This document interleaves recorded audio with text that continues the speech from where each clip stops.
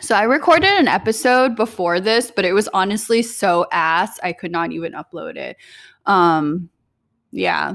I have this habit of like speaking kind of like softly and like stuttering a lot, but it's because I'm in a stream of consciousness state where like I stutter a lot right now, but I think my first take of like doing a podcast is always like completely in my head, and I forget that people may be listening, or that, even me in the future might be listening, and me in the future is going to have no idea what the fuck I'm saying, or she's going to get kind of annoyed that like it takes me really long to spit out a sentence. And because I don't know, I think that's fine for your inner dialogue, but translating that to external dialogue, you kind of need to be more consistent. And it takes me at least one go of podcasting before I can do it at this point. Maybe in the future I'll be better at it and I won't have to do that. But I've noticed that like when I get into the state of mind, because I don't plan doing podcasts, I'm like, okay, I have the house to myself.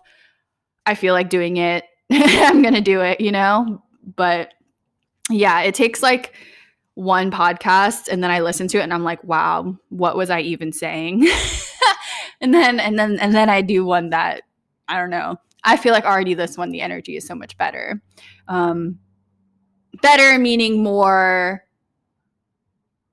comprehensible, right? Okay. So the last podcast I talked about some books that I got. But this one I realized I kind of want to talk about like women and being a woman and femininity, because I've always been a feminist for sure. I feel like women don't have the same opportunities as men, even in America today. I can't speak for other cultures. I just know that, Vietnamese culture, my parents' culture it's hard to say more or less sexist. It's hard to compare it, but I would say women in Vietnam have had less opportunities historically, and maybe today it's becoming a little bit more equal. I'm sure part of that is due to socialism. Socialism, I think, is one of those schools of thoughts or whatever. I don't know. Socialism, capitalism, what are those? I don't know. Kind of like one of those structures that just promotes equality of the sexes and the genders. I don't know. Just by nature, it's like about equality, right? I don't know. And so it's hard to say more or less sexist. I don't know. But point is, women don't have the same opportunities as men, and that's just facts. And like women have to go through more shit even today. That's just facts. And I'm not even going to try to explain it to men. I'm not talking to men. I don't know. I don't care. Like if you want to do your research, do it. I'm done.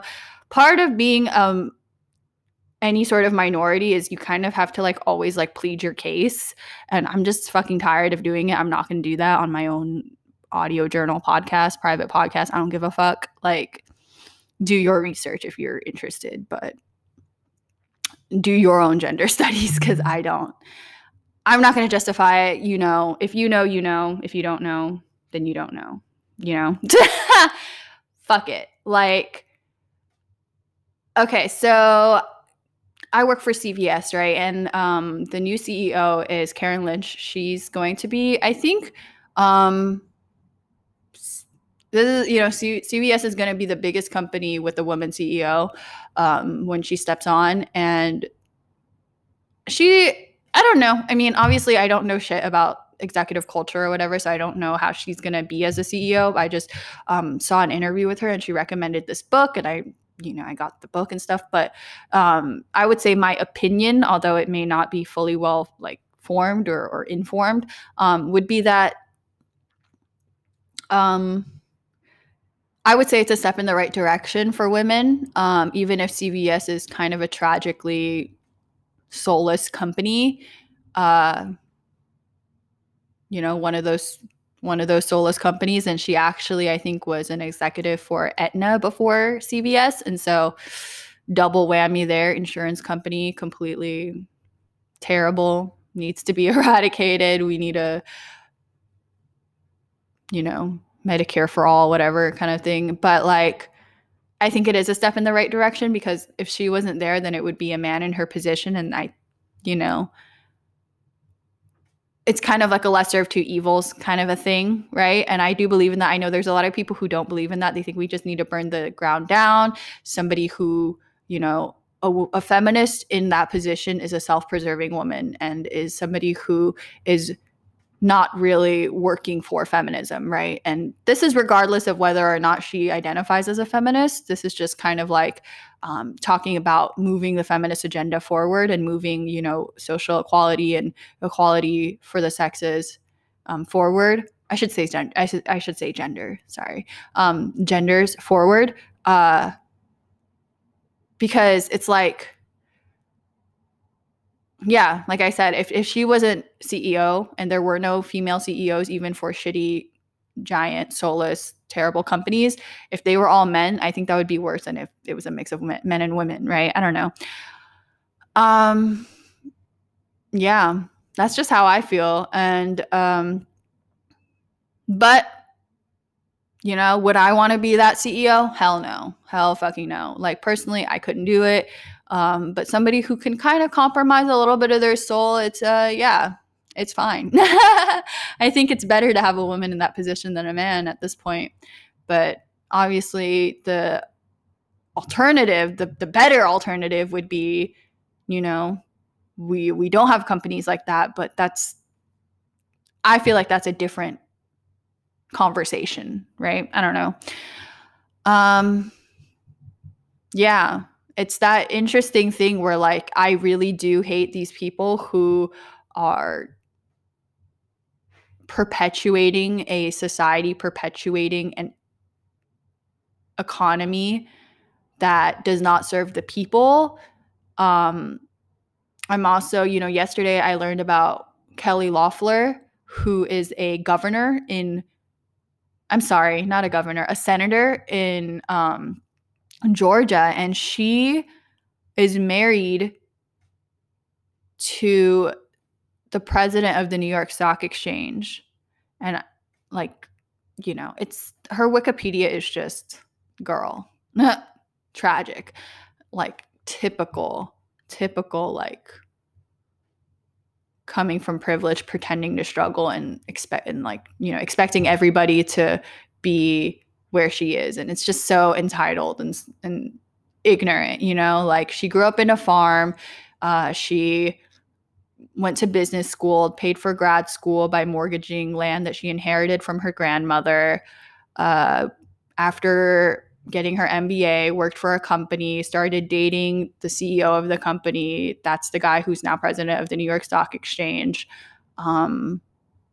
So obviously, she worked for that company and then married him, and then became senator, then became senator. And basically, once she became senator, took private information and used that private information to bolster her portfolio, her stocks, took private information that she learned about COVID-19 before anybody knew about it, made stock trade decisions that, she was buying stocks in telecommuting, teleworking companies, selling other stocks that she knew would tank.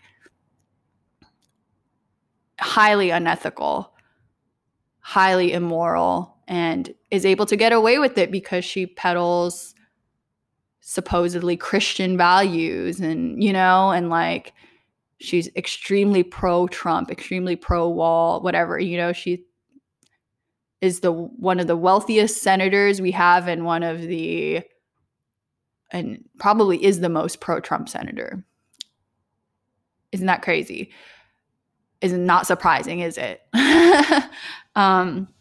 So she's literally like the reason people hate capitalism, right? But I feel like we think about that and we see, in my mind's eye, when I think about, the fat cats, the pigs of Wall Street, whatever, I think of men. And so the fact that she's a woman, that's a woman that's interesting, right? See, I'm getting into the stream of consciousness, and this is what I mean when I start to stutter, is because I feel like I'm not talking to anybody anymore. I'm just in my head. So I need to learn to get out of that. And that's honestly part of podcasting. This is, I'm a journal person, so I write in my journal a lot, but journaling, it doesn't require you to think as fast. And something that I want to work on. I want to work on communicating not just to myself, but in a way that, to a listener would be coherent. So there you go. I caught myself there. But yeah, she's somebody that is like, wow, it's like, it pains me because I want to believe that, women will do better in positions of power, but clearly that is not the case always, and part of that, it's a struggle to think about, because it's like, well, how much good can a woman in a position like that actually do? How much leverage does she actually have? But then the other hand is like, she has some leverage, people, these women in powerful positions, it's called a powerful position because they have some leverage, right? And if you're using that leverage to perpetuate a system that is not serving others or is not good for society and not good for women in general, like, it's a very complex thing to think about. It's kind of like, I've never seen Handmaid's Tale, but I already kind of know the message, and I kind of, have seen a little bit about it. And it's like, what the women who kind of don't do what they kind of just uphold the system that oppresses them, and I don't mean to be out here sounding like I don't know, like a total SJW, whatever, like kind of the thing. But to me, that's self-preservation. And it's honestly very sad. I don't, I have trouble despising these women the same way that I despise the men who, do that. But like, I have trouble, I guess, like despising them on the same level, but there is a level of disgust with people like that. Just doesn't matter if you're a man or a woman, if you're upholding these systems that cause so much pain and need to be overturned. It's disgusting to me. It's truly disgusting to me. But it was an eye-opening thing learning that about her yesterday and going into that rabbit hole of learning about her. And listen, one thing I'm very glad is, like, I went to college, and like I think I've talked about this before, learning about reliable sources. I do go down internet rabbit holes for sure, but I feel like I do look out for reliable sources, and I make my decisions based on, like watching interviews with her, like I feel like I have a grounded sense of reality, and I'm not conspiracy theorizing out here, I may be theorizing, right? But I feel like it's fairly grounded. And it's fun. It's just fun to learn about people in the world and all, and, ponder power, ponder all these things. So, part of it is, dissecting it and wanting to do something with this knowledge. But another part of it is just exploring it, right?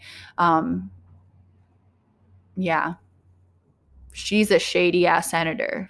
And it's weird because, I Trump is a big one, and we talk about Trump all the time. Trump is a terrible politician, somebody who's self-serving, and we know, it's common knowledge that politicians are out here kind of getting into politics, a lot of them for money, to dodge taxes. I don't know, doing crazy rich people shit. And it's like, for what? I think about that. For what? if you're somebody who gets rich and you get rich, you happen to get rich doing something that you love, that's probably really fulfilling and really gratifying, like actually gratifying, like on a deep level. And that's what I strive to achieve in my lifetime. Is I wouldn't say that I don't care about money. Nobody does not care about money, especially in our capitalist American society, like our culture. Nobody does not care about money. That's delusional, if you believe that. And honestly, no, that's not true. It's not delusional. I think if you live in the country and you're kind of like a homesteader, kind of like a vibe, and you're choosing to do that, then probably you can make it work and honestly be a lot more peaceful and happy. But like, I've thought about it on a philosophical level before, and on my personal level, like, no, that's not my lifetime. I'm hustling. Like, that's what I want to do. And I'm still navigating that. But yeah, that's what I'm trying to do. And yeah, money is a part of it. I do want to make money, but not at not like that, not like that, not like by being morally corrupt, because and I think I'm like, why do these people who are morally corrupt, why do they even do it? What is even the point? What are you going to do with all that cash? What are you going to do with it? Like, I don't get it. It doesn't seem, cash is not fulfilling in and of itself. I think about entrepreneurs and innovators like Elon Musk and Sarah Blakely and Richard Branson, Jack Dorsey, the CEO of Twitter, and these GT Daves, the kombucha guy. Like, these are people I really, really like, and I really want to be like them, because they just, yeah, they made their money, and yeah, their company makes money, but it's like the love of creating something. That's the drive. It's not about the money. I mean, it is about the money, and it is nice, like, I don't know how I can say that in a succinct way without having to go back to it all the time, but like, I feel like I constantly need to say that, like, yes, you can't say like it's not about the money, because it is, but it's like, a fighter may love to win, but they need to love the fight too. A fighter who only wants to win and doesn't love the fight, that it's not practical. But like, for some reason in economics or whatever, somebody who loves money but doesn't want to do anything can trick people and can do crazy shit and can cheat and scam and make their money really with no repercussions. I don't know.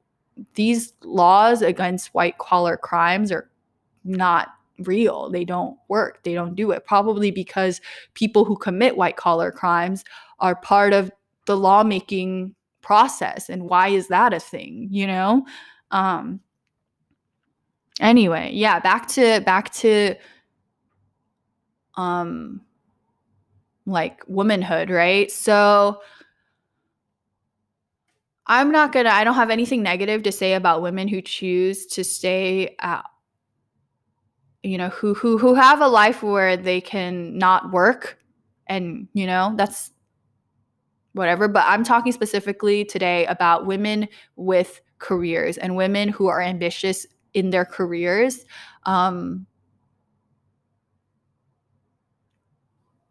It's hard to say. It's hard to say, like, why, okay, let me talk about my mother for a second. My mom is somebody who, when she came to America, my dad desperately wanted her to stay home and not work. And she was adamant about working, and she did it all herself, basically. Like, he did not really help her because he didn't want her to do it. She went out and she got her first job at a pho restaurant, Vietnamese speaking staff, and she worked at a pho restaurant. And then she enrolled herself in beauty school, and her outcome was basically a very typical, like, Vietnamese immigrant woman. She worked at a nail salon and stuff, but how she got there, I think it's really incredible, because she navigated everything herself, and she was very adamant about it. And she wanted to make money. She wanted to be productive. She didn't want to just stay home and yes, she had me, but we had a lot of family, and they were willing to watch me. And so I don't know, I think she gets bored at home. That's evident even now, like when we're on lockdown. She owns a nail salon now, and when she had to stay home every day, I think she tried to relax, but she like, yeah, she has problems relaxing. She likes to be productive. And so women like that, I think, who are, it might be a more Western thing, who like kind of have the role of staying home or whatever. Like there's a lot of women like that who get bored, and that's why there's that housewife kind of trope thing of like the bored housewife who gets hooked onto pills and drinking and stuff, because they're fucking bored. Like I feel like I would for sure be somebody like that if I didn't go out and like have a job and go to school and do all these things. I would get bored as fuck. I do get burnt out and I get really tired, and sometimes I'm like, ugh, I wish I could just stay home and relax for like a whole week. But I know like by day 5 of that week I would be getting bored as fuck. So there's just, I feel like it's amazing that women are at a place where right now we're out here, we're having really a lot of success in our careers. We can, it's harder. It's definitely harder because men are idiots sometimes, and they're not good with change sometimes. And I'm not just saying men. I think like systems, when they change, it's hard on people who have learned the old system is like teaching old dogs new tricks. It's hard, but we'll get there for sure. And we're already seeing it. We're seeing women in executive positions. We're seeing women leaders, bosses. We're, going to have our first female vice president. Like it's being normalized, right? And we're adjusting to it as a society. That's really awesome. But it's a transition, and so being at a woman in this time, it's harder to pursue that than to just kind of stick with the status quo and stick with the norm, whatever that might mean. For me personally, that would mean kind of just getting my degree, getting a stable job, like, yeah, taking a risk of starting a business is a risk for everybody. But I think for a woman, like I think it's 2.8% of VC funding goes to women-owned businesses. Like that's really crazy to think about. Like, not that I'm necessarily interested in VC funding or investor funding, which I've talked about before. I think like had an experience with some potential investors and felt very, very uncomfortable. Did not want to give control of my company to people like that, anybody like that, But just that statistic alone is really indicative of where we are, where it's like we see representation, we see things moving forward, but we're in the midst of change, and that transition can be messy. And so in my lifetime, I feel like the work is going to be pretty heavy, and we still need people to be the kind of like trailblazers. We need trailblazers, And so that's part of my motivation, but that's also part of the hesitation and the fear to move forward, is because I know it's going to be a struggle,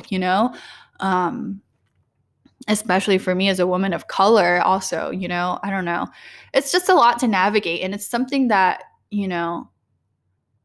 I guess if you didn't get it, if you're like a white man, or I don't know, if you don't get it, you would just say, well, just ignore it. Just ignore it. That doesn't matter. And I try to do that, but it just feels completely inauthentic and untrue to myself to ignore it, because it's so prevalent in interactions and in like navigating professional spaces. There is just a lingering sense of the fucking historical patriarchy that's crazy. I don't know.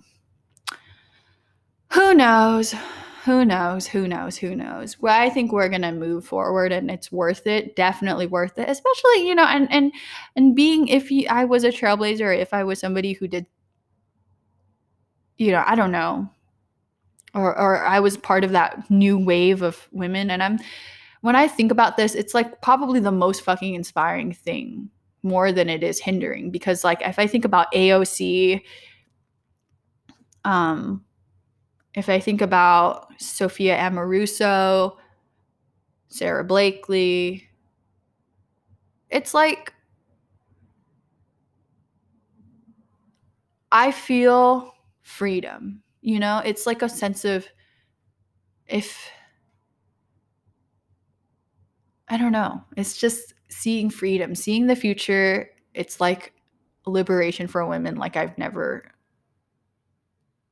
even considered before I thought about business and before I explored business and building a business and whatever, you know? It's just so liberating and it's so exhilarating, and that's what I'm living for right now. But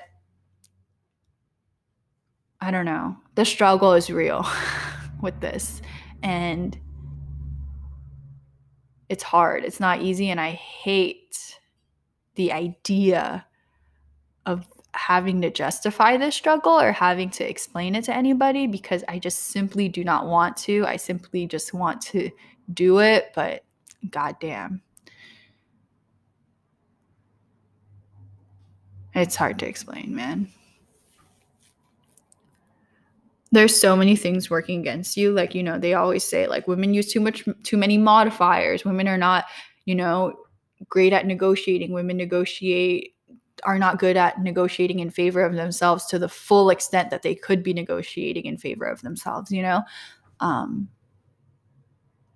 And it's they're holding back because of whatever reason, not wanting to be arrogant, not wanting to be seen as demanding, you know? And I just want to be like, fuck that, you know? Another person I'm thinking of right now, Megan Thee Stallion. Megan, when she came on the scene and she was hypersexual in her lyrics, I was like, yes, I loved it, you know? But we know it's overdone kind of for women in rap. And I knew she knew that. And I knew she was doing it to kind of cement herself before talking about real shit. And now she's talking about real shit. She's talking about, you know, Black women and how Black women are so overlooked in this country, and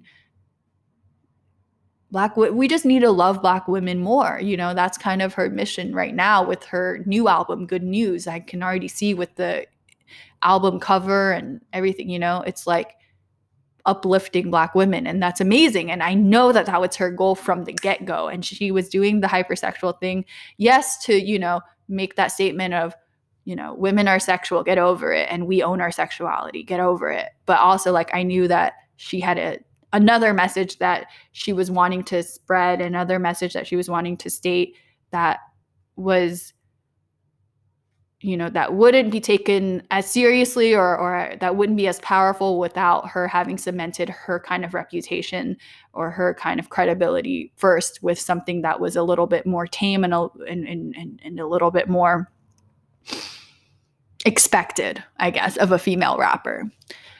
She's very smart. Or her team is very smart or whatever. And I love what she's doing. Yeah, there are, you know, we need leaders of thought for sure. TOHT also, leaders of thought. But like, I think the progressive new Americana vision that I have, I think that's where we're heading. I'm highly optimistic. I know it will be hard, and I want to be a part of that for sure. And I'm trying really hard to do that. And it's a weird space, and it's a space that it's taken me a lot of thinking and a lot of navigating to feel at home in, you know, without guilt, without shame, and without connection and the same separating that vision from the vision of like dirty, nasty capitalism and the women that are perpetuating that. It's different. It's absolutely different.